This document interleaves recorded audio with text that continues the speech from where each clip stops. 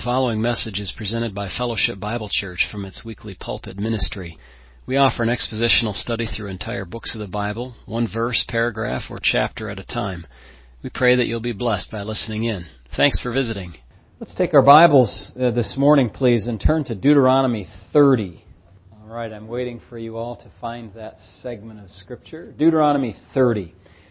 Now it shall come to pass when all these things come upon you, the blessing and the curse which I have set before you, and you call them to mind among all the nations where the Lord your God drives you, and you return to the Lord your God and obey His voice according to all that I command you today, you and your children, with all your heart and with all your soul, that the Lord your God will bring you back from captivity and have compassion on you and gather you again from all the nations where the Lord your God has scattered you.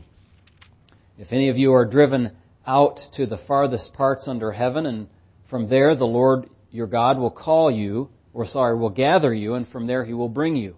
Then the Lord your God will bring you to the land which your fathers possessed, and you shall possess it. He will prosper you and multiply you more than your fathers.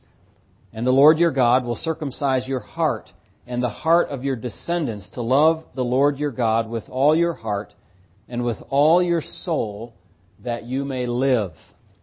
Also the Lord your God will put all these curses on your enemies and on those who hate you, who persecuted you.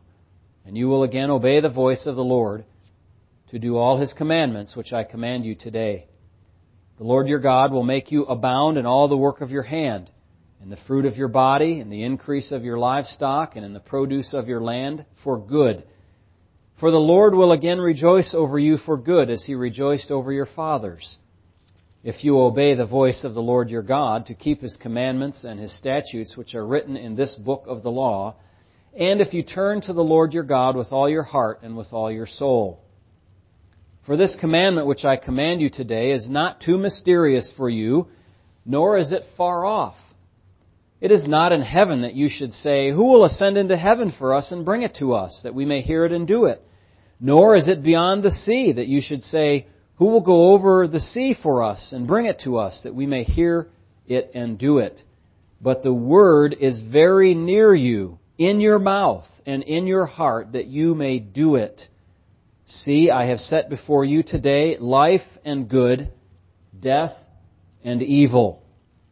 Notice, if you would please, as I just comment for 1 second, that Moses is saying, look, the words are right here for you. They're not hidden. They're not afar off. They're not hard to get. It's right here in front of you. No excuses. Just follow what God has said. Verse 16. In that I command you today to love the Lord your God, to walk in His ways, and to keep His commandments, His statutes, and His judgments, that you may live and multiply. And the Lord your God will bless you in the land which you go to possess. But if your heart turns away so that you do not hear, and you are drawn away and worship other gods and serve them, I announce to you today that you shall surely perish. You shall not prolong your days in the land which you cross over the Jordan to go in and possess. I call heaven and earth as witnesses today against you, that I have set before you life and death, blessing and cursing. Therefore, choose life, that both you and your descendants may live, that you may love the Lord your God, that you may obey His voice, and that you may cling to Him. For He is your life and the length of your days, and that you may dwell in the land which the Lord swore to your fathers, to Abraham, Isaac, and Jacob, to give them. It doesn't get any plainer than that, does it? Let's turn to 1 Corinthians chapter 10, please, in our Bibles. 1 Corinthians chapter 10.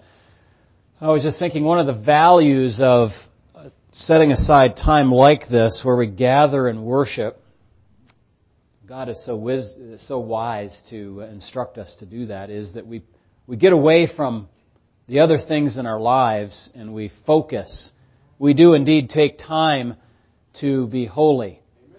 One of the difficulties of doing that when you're not able to gather, but you're online, and it's okay, but you may have distractions in your home that draw you away from worshiping with a full focus upon the Lord. I sometimes have that in my own circumstance because I maintain both an office here at the church as well as an office at the house. And I spend many a late hour and early hour in that office at my home. But there can be distractions that come to me there. And I have to say I'm leaving and going to the church office. And then the other distractions find me here. But we have to do what we can to take time in our prayer closet, take time to be holy, take time in the Word. And this is one very important way that we do that, because I know you will admit that if you don't come, you're probably not as likely to sit and study your Bible for another 45 minutes between 11:20 and 12:10 on a Sunday morning. So we want to do that. We want to give our attention to God's Word this morning. The title of our message this morning is very simple. It is the command of the words of the Apostle Paul in chapter 10 and verse number 14, where he says, "Therefore, my beloved, flee from idolatry." Flee from idolatry. That's our title. And the truth that I've drawn out of this morning for you, I'm just going to tell you what it is up front. And so once I tell you these things, don't just check out and say, okay, I've got it. I want you to think about these things. The truth is that God demands and deserves wholehearted loyalty from His people. God demands and deserves wholehearted, not half-hearted, not half-measured, not half-baked loyalty from His people. We're going to see that in this passage. We're going to see why that is the case. And although I, in my study, didn't imagine I have a church full of people that secretly go out and worship at idol temples throughout the week, certainly not. The Apostle Paul had that, though. I mean, that was not just an imagination for the Apostle Paul. That was a reality of some in the church in Corinth. And they wrote to him about it and said, what do we do about this matter? There's meat offered and sacrificed to idols. There's events happening at idol temples all over the place in Corinth. If you look at the layout, a map of the city as it was, a very godless place with all kinds of idolatrous temples there. And that was just baked into their social fabric. And so the Apostle Paul really had this problem. And so you might think, well, we leave this in Corinth, and maybe earlier in chapter 10 we talked about Israel. It seems so far away. It doesn't seem so relevant to us. But I am 1,000% sure that you and I and those people about us, even in this community in Ann Arbor, suffer from the same kinds of problems that the people in Corinth did. Oh, not because we have, little gold or stone or wood statues that we go down and bow before. But we have our idols, don't we? Paul says that we're to flee idolatry, and that applies to us just as well as it did to the people in the first century church in Corinth and everywhere else. He says to us to think carefully about what the Bible teaches about fellowship, about communion as it's called, which is the reason that you must flee from idolatry. We're going to see that as he develops his thought. Do you understand that the connection that a Christian has with Christ is displayed at the Lord's table? Do you understand how the ancient Israelites displayed their connection, their fellowship with God at the altar? And do you then also understand that in doing things at the idol temple, you're showing a level of fellowship with the idol? And even worse than that, what exactly is the idol? What exactly is the idol? The Corinthians had a certain idea about this, and let me try to develop that. Let me pretend that I'm in your shoes. Or I'm reading this passage, 1 Corinthians 8, 9, and 10, with your eyes and your mind. And maybe you imagine yourself in the shoes of a person who lives in Corinth. And you have read chapter 8 and you agree with Paul that, knowledge does puff up. Verses 1 to 3 in chapter 8. And yet at the same time, an idol is nothing in the world because we know there's only one God. We're all good so far. And there are people who don't get that. There are people whose consciences have been defiled by idolatry and they don't understand that idols are nothing. And we should be careful not to offend those people. If they see us eating in the idol temple, that could cause them to stumble into their former lifestyle, and we would not want to sin against them or against Christ. So, consequently, you, putting yourself in the shoes of these people, you plan to quietly participate at events similar to that in our own day and age. Not while other believers are watching, of course. You feel, however, that it's unimportant if non-Christians see you participate in these kinds of things because their consciences aren't bothered by any of that. But you want to keep your foot in the door with your former friends in terms of social interaction. You want to eat good meat too, by the way, because they had good barbecues at these idol temples. They cooked all the meat up nicely. You gladly acknowledge that a believer has certain liberties and certain rights, as Paul elucidates in chapter 9, but you're not so sure about giving up those liberties and about giving up those rights because it seems, you should be able to hang on to those and not compromise too much or at all. Besides, what would it buy you to give up eating idol meat or give up meeting in the temple with these other people who were there? It doesn't seem like a huge foul to participate, at least occasionally. You feel you have a measure of self-control, so there's no trouble. But what I'm going to suggest in this message and what Paul is going to tell the Corinthians is that if you are thinking that way, your thinking is incomplete, and you have soft-pedaled what the Bible really is saying in this passage. If you leave off verse 14 and the following verses, and you just think, well, look, there's no other gods, so idols don't matter. I can eat the meat. I can go to the temple. I can do the worldly things that the world does, and it won't affect me.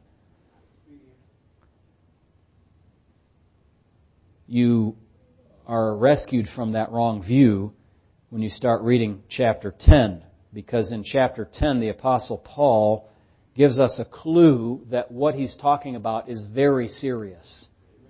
The people of Israel that are our examples did not just get a slap on the wrist or told, oh, it's okay, you can compromise with those idols.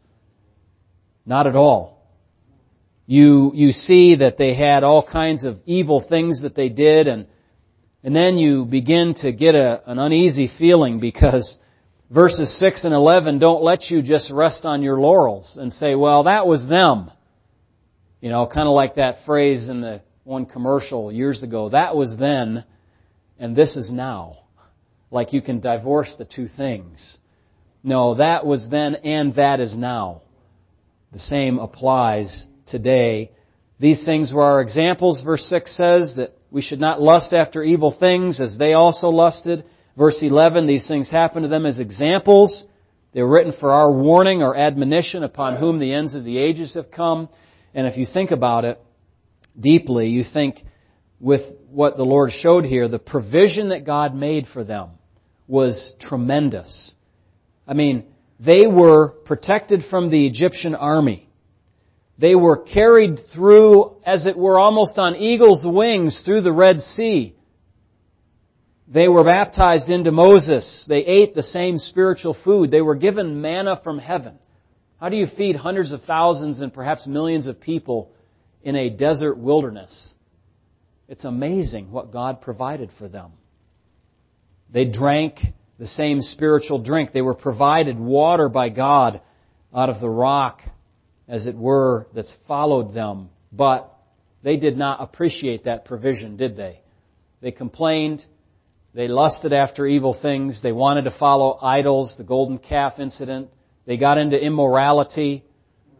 They tested Christ. They were destroyed by the destroyer. They were judged by God. The earth swallowed some of them up alive. You get the uneasy feeling that I can't really take chapter 8 and 9 too lightly, because if I do, I may be putting myself into a place like where the children of Israel were, thinking I can get away with that, I can do, whatever, and it'll be all right. I can live for myself and a little bit for the Lord, and I'll be fine. The kind of judgment that God poured out upon Israel is not indicative that this is a lightweight matter. And so we come around then to, remember last week we spent most of the day on verses 12 and 13 about temptation. There are temptations that come to you that are common to humanity, but God is able to help you work through those. He will not allow you to be tested above your ability to handle, which it's not just your ability, as if we're talking about, okay, you and your flesh have to face this temptation alone. That's not the case. It's you and the Spirit of God face the temptation together, and you can pass those tests.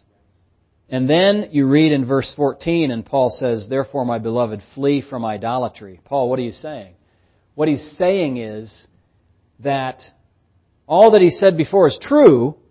Idols are nothing, and the issues of the conscience, and rights, and liberties, and all of those things. But the idols, and the idols aren't gods. I mean, there are many gods and many lords. Remember, we said that from chapter 8. People think there are many gods and many lords. But what Paul's going to say in the end of this section, they're not gods, these idols. You know what they are? They're demons. And far be it from us to be involved with them. So you may ask, is it not a harmless thing to get close to those idols, even eat in the idol temple like the rest of the people did?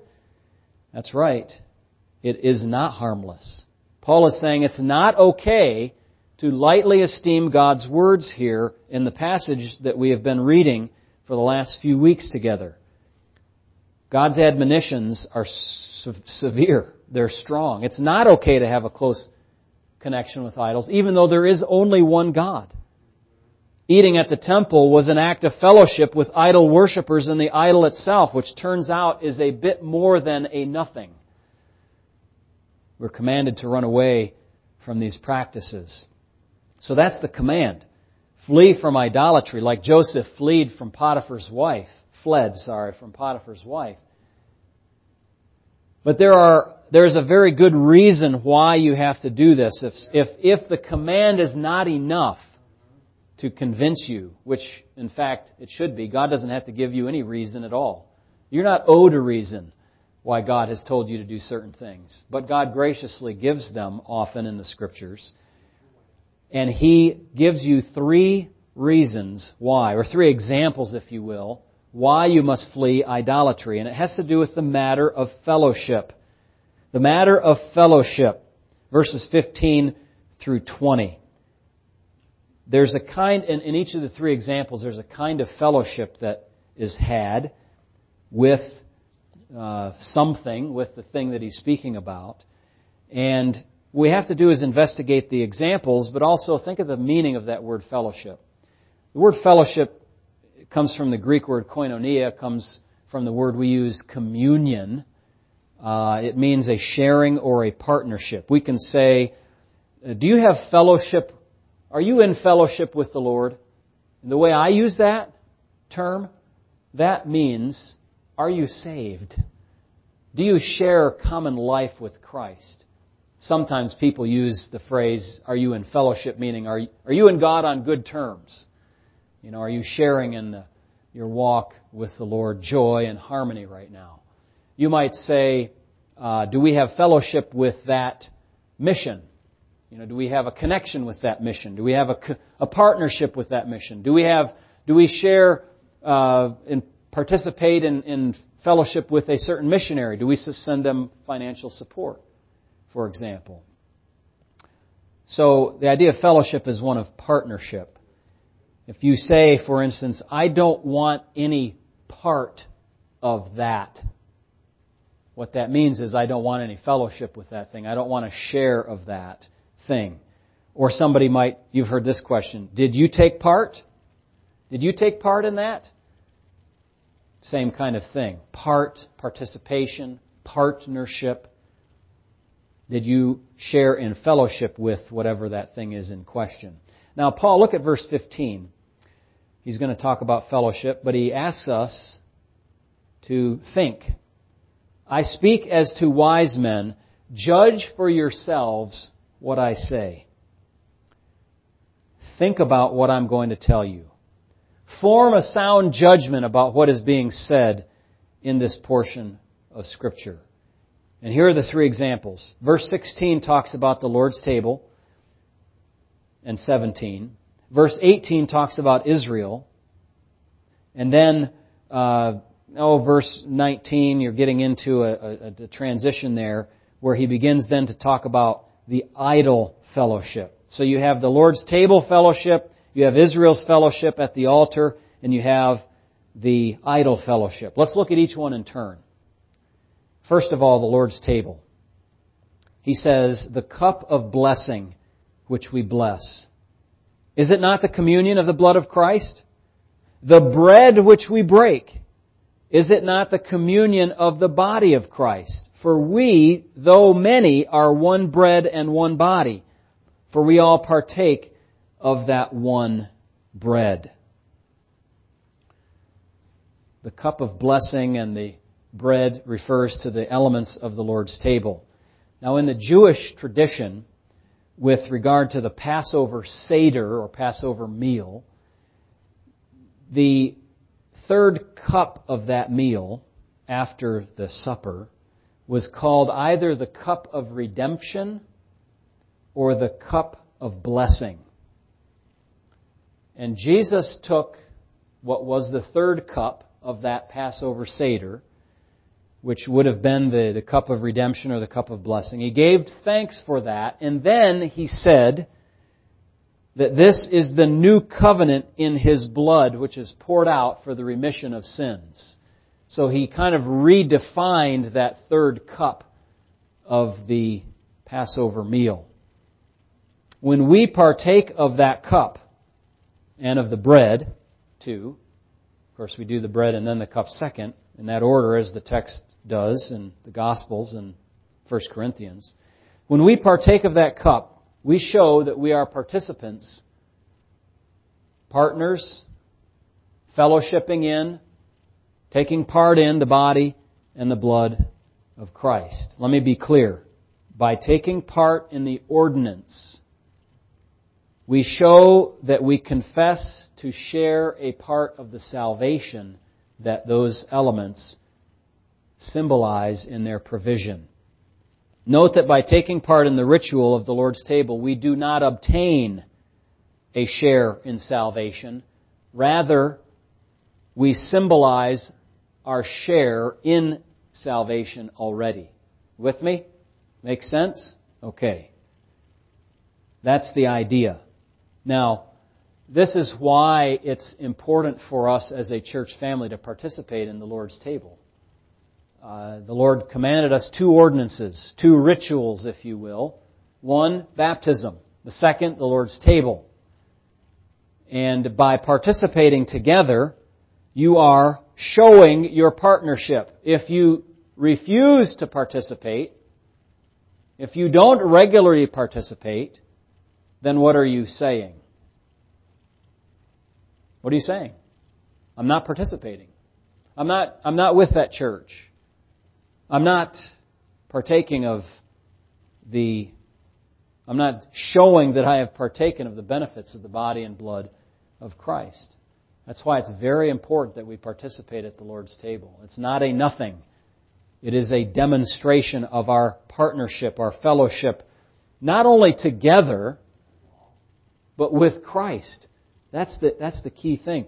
Some churches are pretty stringent about that. Like if you miss, say, several Lord's table services, like they have it once a month, if you miss 2 or 3 or 4, you get on the church discipline list in the membership roll and maybe taken right out of membership.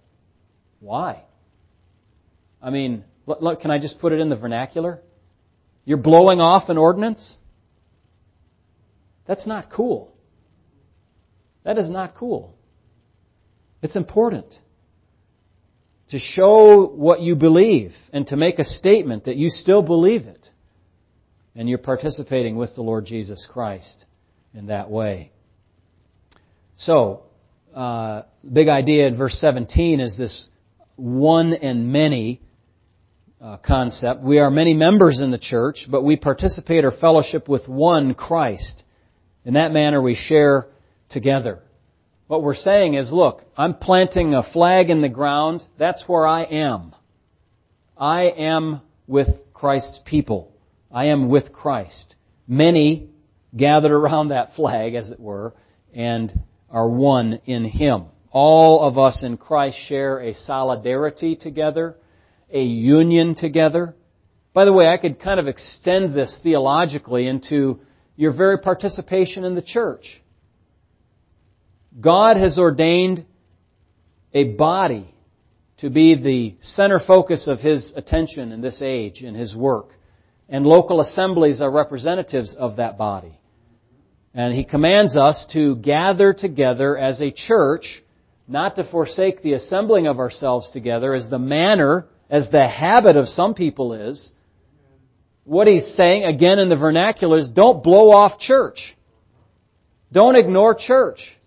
Find a good church. Be a part of a good church. You need it. And it needs you. And God wants you to participate. Thus, He commands us to do so. It's a way we show our love for one another. It's a way we exercise the one another commands. I mean, how can you exercise the one another commands if there are no anothers in your life? You know, if there's one in your life but no another. Yeah, you have to be together and have a body to do that. So, that's verse 17. The many connected to the one and partaking, showing a fellowship, a sharing together. So, if you participate at the Lord's table, you're saying, I'm with Christ, I belong to Him. I share a part, I have a share in Him. What about the Israelite sacrificial system? Look at verse 18. Paul says, observe Israel after the flesh. Okay, he's actually, when he says observe, he's saying, go back to verse 15. Judge for yourselves what I say. Think. Observe the Israelite sacrificial system. Had the same kind of fellowship in it. I mean, you would take an animal to Jerusalem, you'd kill the animal, slit its throat, it would bleed out. Your hand, before that you did that, often you would place your hand on the head of that sacrificial animal, symbolizing the transference of your guilt to that animal. That animal died not because of its own sin. It didn't have any. It died because of your sin. And then it was cooked, grilled, burnt on the altar. And according to all the specific instructions, some of it was burnt up, some of it was eaten. Some of it was eaten by the priest, some of it was eaten by the worshiper. We don't get into all the details of that, but the idea is that those who ate of those sacrifices were partners with all that the altar represented, including God and the nature of sin and the issue of forgiveness, at least temporal forgiveness in light of the brokenness of the law that they had executed in their sin. They were saying we're co-worshipers with God and the priests and with one another. Notice that in this case, as well as the prior case, food is involved. Food is involved. Food and drink.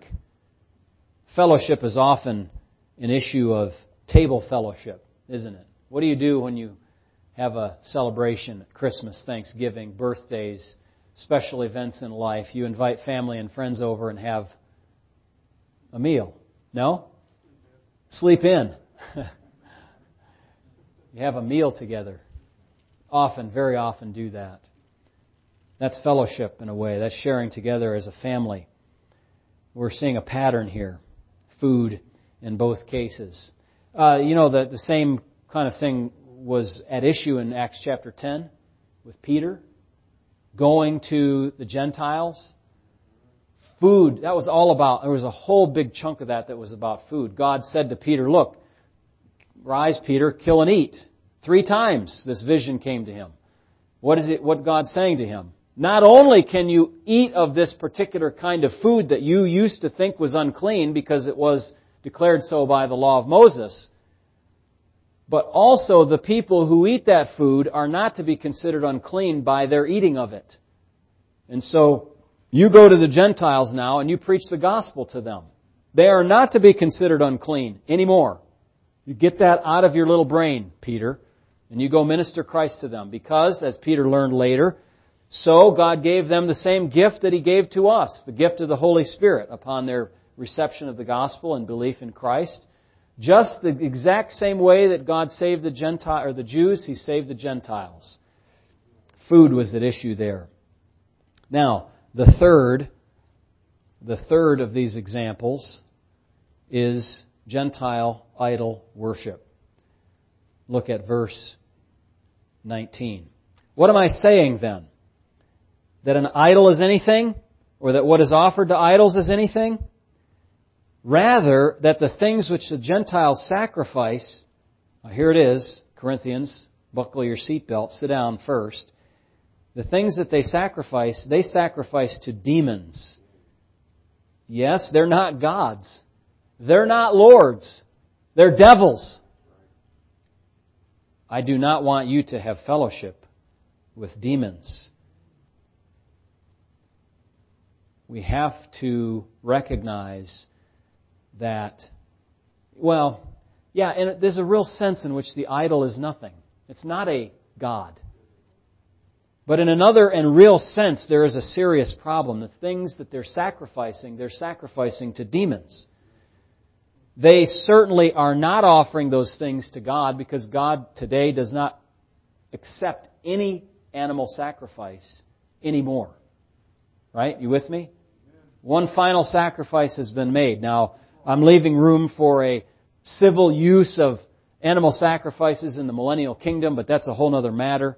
There is no sacrifice that can give you an in with God today at all. He does not accept animal sacrifices as a propitiation or appeasement, whether temporary or eternal, for whatever kind of infraction it might be, civil, temporal, in your eternal relationship with God or anything like that. Any religious significance or any power that an idol has is all derived from a demon.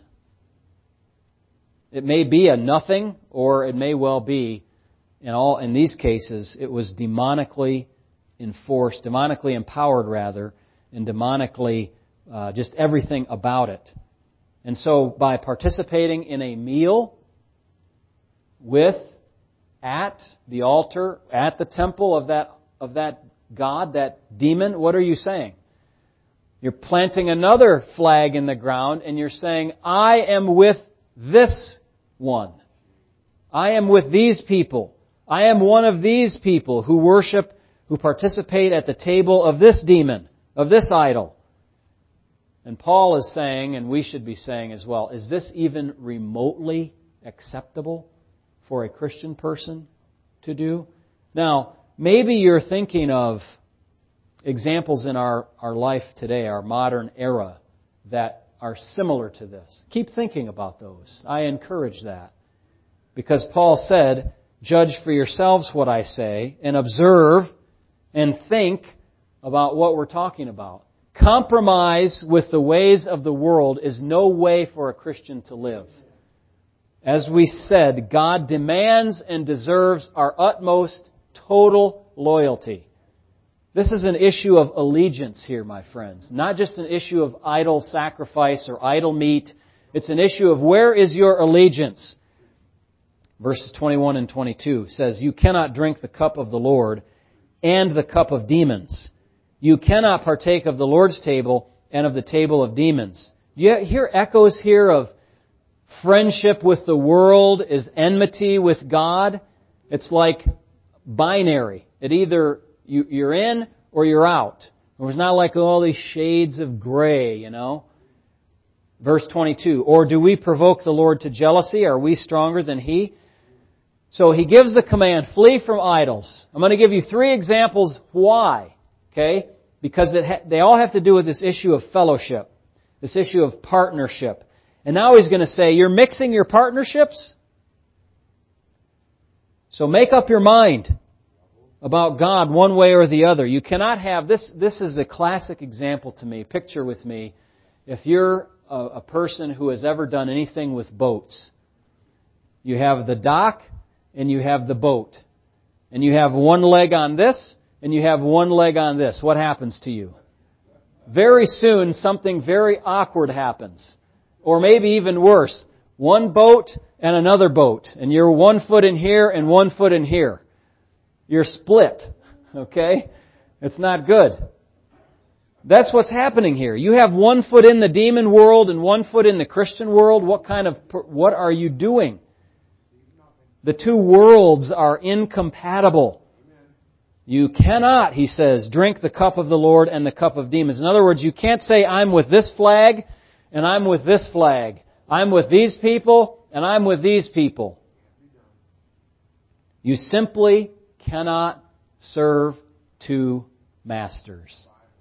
Okay? In the example in Matthew 6:24, from which I just cited, the two masters are God and money. But it could just as well be God and a demon. God and the devil. The world or God. Whatever the two are. You cannot do both. You cannot have God as master and your flesh as master at the same time. You cannot have Christ as master and worldly wealth as master. That's why he had to deal with that rich young ruler. He said, look, sell everything you have, because his God was his wealth. You must make a choice. And that choice lies before us today as well. Are you going to take Christ and disavow friendship with the world? Or are you going to work hard to gain the world and lose your own soul? Mark 8:34 says, when he had called the people to himself with his disciples also, he said to them, whoever desires to come after me, let him deny himself and take up his cross and follow me. For whoever desires to save his life will lose it, but whoever loses his life for my sake and the gospel's will save it. You see, there's two camps here. You can't have 1 foot in both at the same time. For what will it profit a man if he gains the whole world and loses his own soul? Or what will a man give in exchange for his soul? You cannot partake or fellowship in the Lord's table and worship at the table of demons. If you do, that shows that you're not fully loyal to Christ. Now, somebody might object and say, well, since I participate here, aren't I eternally secure? Aren't I safe? What they're doing is they're treating the Lord's table as a good luck charm, a rabbit's foot, a talisman that protects them from whatever other things they're doing. I can do this, but then that's going to protect me, or I'll come back and confess, but I can do this other stuff over here as well in my life. Christ is telling us to make a choice here, to follow Him wholeheartedly. If you participate in both rituals, okay, both fellowships, both partnerships, both the idol temple and the Lord's table, what you're doing is you're showing that you're not genuine before God. You're a fake. You're disloyal to the one who paid His life for your eternity. Now, the idol demon may not really care if he has your full loyalty, but God does. Why would a demon not care? Well, if he's got part of you, that's all he needs. That's all he needs. Because he has broken your connection with God. You're not seriously walking with the Lord. You're no threat to Him or His program. But you know, God is a jealous God. And you probably think, well, God jealous? That sounds bad. That sounds like, I thought jealousy was a bad thing. Well, let me ask you, men, are you jealous over your wife? And you wives, are you jealous over your husband? Is that a good jealousy? God deserves our love and loyalty. Let me focus on that notion of love and loyalty for a moment, then we'll get to the jealousy again. Matthew 22 says, Teacher, what is the great commandment in the law? Jesus said to him, you shall love the Lord your God with all heart, soul, mind, strength. That's the first and greatest commandment. Psalm 86:11, teach me your way, O Lord. I will walk in your truth. Now listen. Unite my heart to fear your name. Unite it together. Not some here to the world and some here to the Lord. Or most to the world and the crumbs to Jesus. Psalm 119 verse 2, blessed are those who keep His testimonies, who seek Him with the whole heart, not half the heart. Psalm 141:4, do not incline my heart to any evil thing, to practice wicked works with men who work iniquity. Do not let me eat of their delicacies. James 1:8 tells us, don't be double-minded. 1 Kings 18:21, how long will you hesitate between two opinions? If the Lord is God, follow Him. But if the world is where it's at, where your own personal pleasure is your highest desire, or you love entertainment or comfort or money or whatever else, follow that. But don't pretend to follow God if you're going to follow that. You choose which way you're going to go. As for me and my house, we're going to serve the Lord the best way that I know how, and you should too. Now look at verse 22. Do we provoke the Lord to jealousy? The Apostle Paul starts throwing out Old Testament references here at a quick rate, and he uses Deuteronomy 32. Let me just turn there. Deuteronomy 32 and verse 21. Listen to this. God says of the nation, they have provoked me to jealousy by what is not God. They have moved me to anger by their foolish idols. So God says, I will provoke them to jealousy by those who are not a nation. I will move them to anger by a foolish nation. So God says, I'm going to turn away from the Jews and I'm going to turn to the Gentiles, which marvelously He has done for us. Thank God for that. He's doing that for a purpose, though, to provoke to jealousy the nation of Israel so that they can have a restoration as well.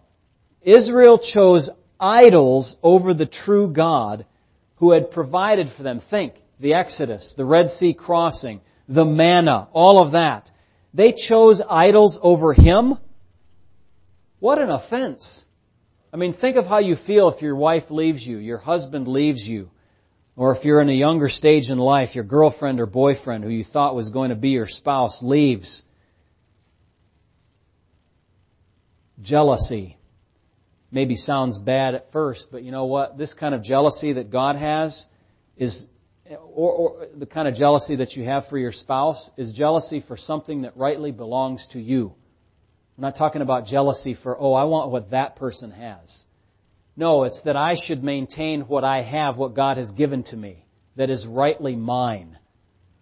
God, in this case, is the one who has created the nation of Israel. He has redeemed them from Egypt. They rightly belong to Him. He's jealous over them. Just like, He's jealous over you if you're a follower of Christ. He doesn't want you to dabble in the demonic, in the world, in the love of entertainment, pretend, and money, and power, and immorality, and all of that. He's jealous over you. And He will execute that jealousy in different ways to keep His people honest, if you will. Keep them before Him. You want to put Christ to the test? Dangerous territory. Really dangerous territory. What happened earlier in chapter 10? They were destroyed by the destroyer. Their bodies fell in the wilderness for 38 years, 40 years. And then Paul adds this from a later portion in the Old Testament, Ezekiel chapter 22. In Ezekiel 22, what he draws from that is this, 22:14. Can your heart endure, or can your hands remain strong in the days when I shall deal with you? I, the Lord, have spoken and will do it. Let me just connect those again. 1 Corinthians 10:22. Do we provoke the Lord to jealousy? Don't do that. And secondly, are we stronger than He? Are we stronger than He? And in Ezekiel 22:14, the prophet is saying, can you endure? Can your hand remain strong in the day that God deals with you? Are you going to say to God, yeah, I know I provoked you to jealousy, but that's my business, not your business? I mean, before the Lord, who can stand? If God marks iniquity, who can stand before Him? Nobody. You're not stronger than God. We need to humble ourselves under the mighty hand of God. Idolatry today, as we conclude, might not look like it did in ancient Israel exactly, although in many parts of the world it does. In many parts of the world it does. We have kind of been lulled into a false sense of security because we grew up in a Western Judeo-Christian kind of culture, which is fast becoming not that, by the way, losing all of that influence. And so we're going to see more idolatry. We're going to see more of this kind of stuff. But elsewhere in the world that has not had the Christian influence that we have certainly has this. But in our context, idolatry doesn't have to be just out in public in an idol temple, though. Ezekiel 14 talks about the idols of men's hearts. The idols that exist in our hearts. And they may be reflected in outward idols, statues, or idol temples, but they may not. You cannot have things in your heart that rank higher than God and then expect that God is going to answer your inquiries as if your relationship to Him is just fine. Any failure, however, that's what we've been talking about here, is failure in this area of divided loyalty. We're supposed to have a wholehearted faith, a wholehearted approach to our God, but you know as well as I that we have failed from time to time. Any failure in this area of divided loyalty is reversible. It is reversible. God is gracious and will receive you if you turn away from those idols. What was the message that the Apostle Paul brought to the church in Thessalonica? And he says in 1 Thessalonians 1, 9 and 10, when we came, you turned to God away from idols, and then began to wait for His Son from heaven, in whom they had newly believed. So if you turn away from your idols, whatever they are, outside, inside, you turn away from your self-centeredness, turn away from your sin, God will be merciful to you. And I don't want you to think, well, I'm a Christian. That doesn't apply to me. I've already done that. Well, maybe you need to do it again. Maybe you need to repent again. Because believers are repenters. We're to repent of our sin consistently. We're to confess our sin constantly. That's just what we are. God is merciful toward us because His Son freely offered Himself in our place as a substitute sacrifice for sinners. He who did no sin took sin upon Himself, including the sin of our idols, the sin of our false worship, the sin of our self-centeredness, our self-autonomy, our blowing off the Lord's table, our blowing off the church. He took all those sins upon Him by substituting, by standing in our place, so that we would not have to pay the penalty ourselves. If you believe in Him for salvation, Him alone, He will rescue you from your sin and give you a partnership in His family. And I am thankful for that. I praise the Lord for that. I bring it to you as the resolution of this message, because in any wise in which we've separated ourselves from good fellowship with God, in any way in which we've had a divided loyalty, a split allegiance, coming back to Christ is the way to get that washed and cleansed. And I commend that to you today. For the first time, perhaps, or for the nth time, if you're a believer and you recognize, there's some areas in my life where I've been kind of, dabbling, 1 foot over here and 1 foot over here. It's going to split you if you don't be careful. You got to get that 1 foot on the other side with the other one and be squarely in the camp with Jesus. That's fellowship. That's what we're talking about. Wholehearted, undivided loyalty to Jesus Christ. Let us pray. Our Heavenly Father, we pray that your work will be done in us through your Spirit. The Word has been proclaimed. The Spirit of God is able to take that Word and He's able to change our hearts with it. And I pray that He is and has been doing that even this morning. Lord, may we have a higher devotion, a more pure loyalty, less divided interests in our lives than we have had up till this point. Thank you, Lord, for this word. Teach us to flee idolatry. Teach us what it means to have fellowship with Christ and not to split that fellowship with a bunch of different priorities. In Jesus' name, amen.